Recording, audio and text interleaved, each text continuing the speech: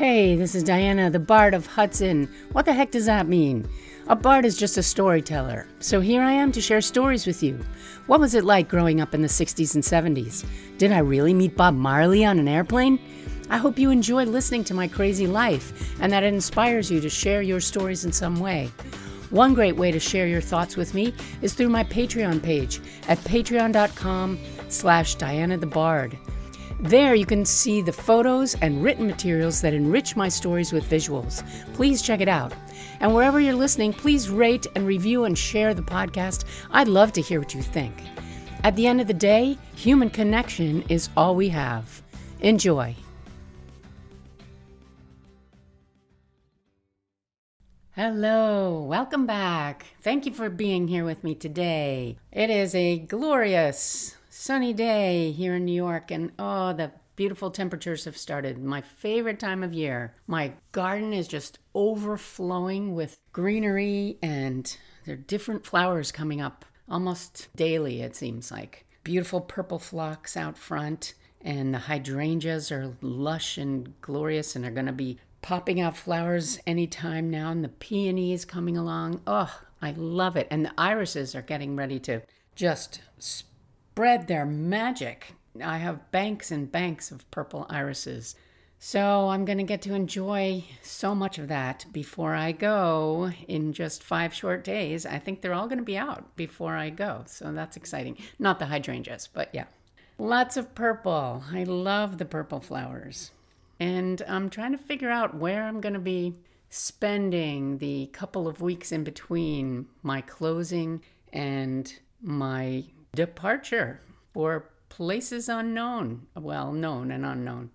So I'm going to park on the street, and I'm going to maybe park in the park, I'm not sure, and sleep in my van and then join my friends for coffee in the morning and stuff. It's going to be cute. Adorable. Can't wait.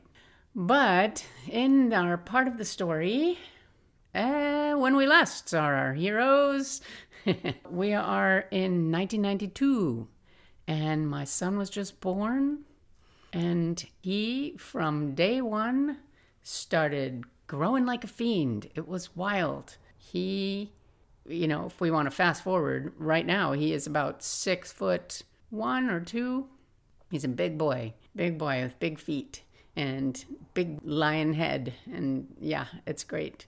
But his babyhood seemed to go by so fast, just like his growing. It was crazy, because I guess when you have a second child, every single day isn't noted in that same way. And so milestones seem to zip by, because Savannah had a social schedule of her own, and we were always out and about, and we toted Dakota along with us. And I guess second babies just learn to be more tolerant and adaptable. At least that was my experience. He got lots of visitors from our local friends and neighborhood all the time. People were popping in to see how we were doing. That was really nice. And I got to see a lot of friends when I would drop Savannah off at her play group in the mornings. Dakota was very considerate in that he took a nap during that time too. So I was like, oh, thank God. One child off to play group, the other one sleeping peacefully. I'm going to quickly fold the laundry or do something that needs to be done. So nutty, but at least I had some time. And we had our very first family dinner when he was just 4 days old. We used to have family Sunday night dinners with Dale and Nina, our friends, and their children. And at that very first one, we told Dale that we'd like him to be the godfather for Dakota. And he got all choked up. It was very cute and sweet. So we did have a baptism about a month later when Dakota was about a month old. Laura is his godmother, and Dale is his godfather. And we had a little Presbyterian baptism. It was very cute, with Lori, who was the minister who officiated at our wedding as well. She was a wonderful minister for the church. She was lively and so kind and did wonderful sermons, and I loved listening to her, even though I was not really a believer and such, but she was inspiring. So it was great to have her officiate at all our very important family functions. Then, when Dakota was about a month old, Dave's parents finally came up to visit. They were also busy social butterflies, especially since the golf tournament season was in full swing, as it were. Ha, ha, get it? Oh, sorry. Groan. A little side note, I actually did get to go to the Masters once, and although I am no longer a follower of golf, I loved that experience. It was magical. I pretty much love any live experience. Well, I don't know if I'd like worldwide wrestling or something. That seems a little too violent for me, but sports events, live and in person, are wonderful. I so enjoy them because of all the pageantry and the people and the cheers that people know and, how excited people get. That palpable feeling of excitement is contagious. And why, of course, I would love it. Yeah. So I loved going to the Masters, and I went to a bunch of golf tournaments with Dave, in fact. But that Masters weekend, I'll never forget it. It was a gorgeous weekend, and of course the azaleas were in glorious full bloom. And we were there, it was 1986. We were there to see the Golden Bear, Jack Nicklaus, make an amazing run around Amen Corner, if that means anything to you. It was 1986, and that would be the last time that he would win the Masters tournament at age 46. So I guess he was kind of on the older side to be a winner, but it was exciting, and I got caught up in that excitement for sure. In any case, to get back to my own small golden bear, even at just a few weeks old, he was starting out strong. He ate like a fiend. He gulped down these 2-ounce bottles, multiple ones at a sitting. Yes, I had already given up on nursing. At one point, I was so sore and so tired that I was like, screw it, I'm just going to give him a bottle. And then, of course, he was ruined. Bottles were so much easier. And he was so hungry all the time. By the time that Becca and Granddaddy, as we called Dave's parents, visited, he was insisting that he needed 8 ounces at a time. So we just graduated up to the big bottles and we're like, never mind. This is just how it's going to go. And Becca was delighted to feed him. She heartily put him down for the entire 5-day visit, which was just fine with me. So it's so interesting how one's attitudes can shift so radically from the first to the second child. With Savannah, I was so fiercely proprietary, wanting to do everything myself and resenting my mother-in-law's suggestions and recommendations. But with Dakota, I was like, hey, go ahead, knock yourself out.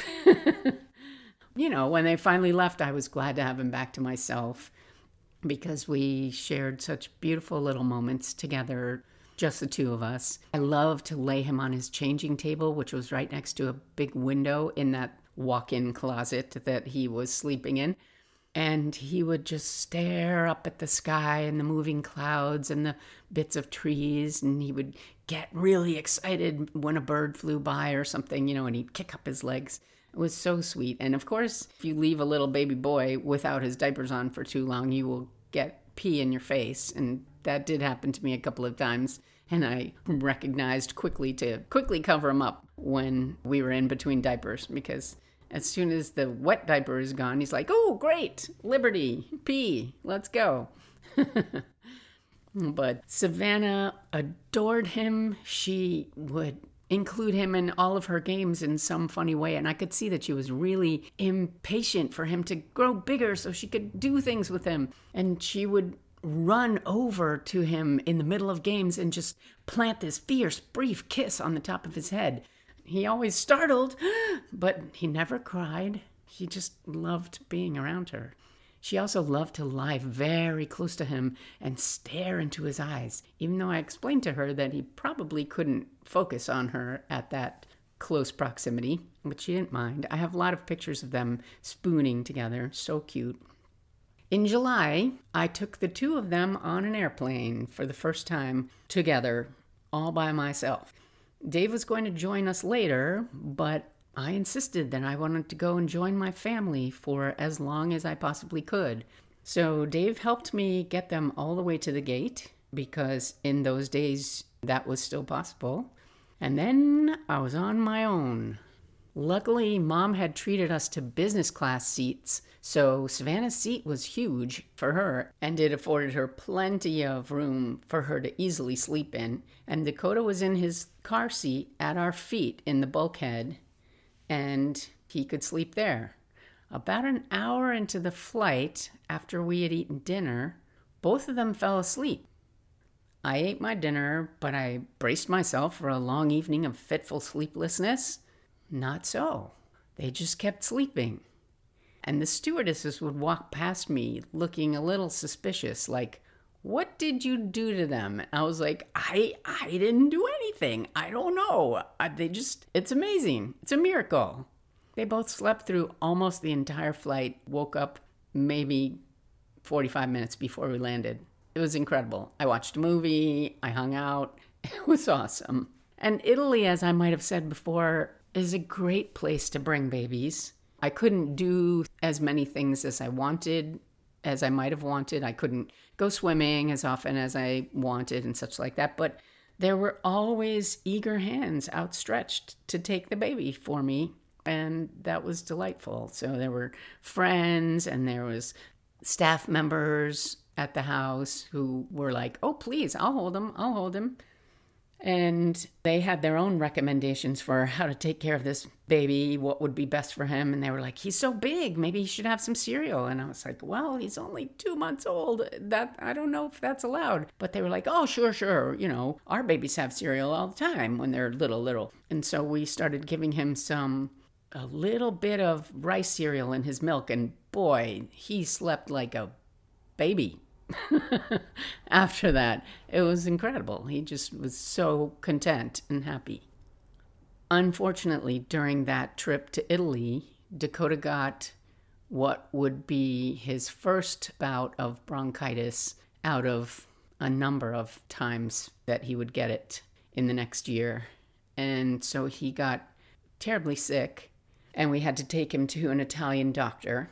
Now, the Italian doctors are funny because if you have an oral illness, something that is associated with your mouth or your lungs or, your ears or your eyes, they propose to cure it via suppositories. So any oral illness is cured through your butthole, and anything that has to do with your lower parts, your digestive system or your anus, is cured through an oral medicine. So that's an interesting philosophy. But in any case, they gave me little baby suppositories with medicine in them for me to administer to Dakota.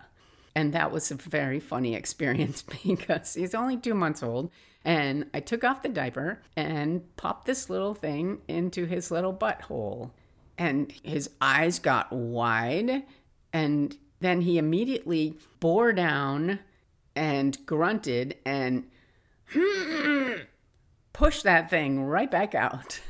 And I was like, wait, no. And so I pushed it back in, and he did the very same thing. He was like, I have to poop. And he immediately pushed it back out. And I was getting very frustrated. I was like, no, this is medicine. It needs to stay in there. And it was so funny. And finally I told the doctor, I'm like, this is not going to work for him. Nope, it's not. It's ridiculous. It can't stay in there long enough to be any use at all. So that was very funny. It was an interesting trip. It was great to be with my family. Different members of my family came and went, and Dave eventually got there and spent about a week with us during that time.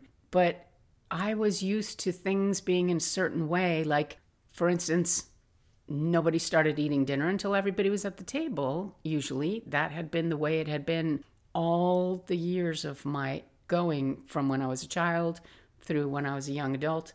And yet, this one night, I do remember I was having trouble getting Dakota together because he was so sick. And so Dave had taken Savannah to dinner. And by the time I got there, which was only like 10 minutes later than dinner should have started, everybody was eating. And I was so insulted.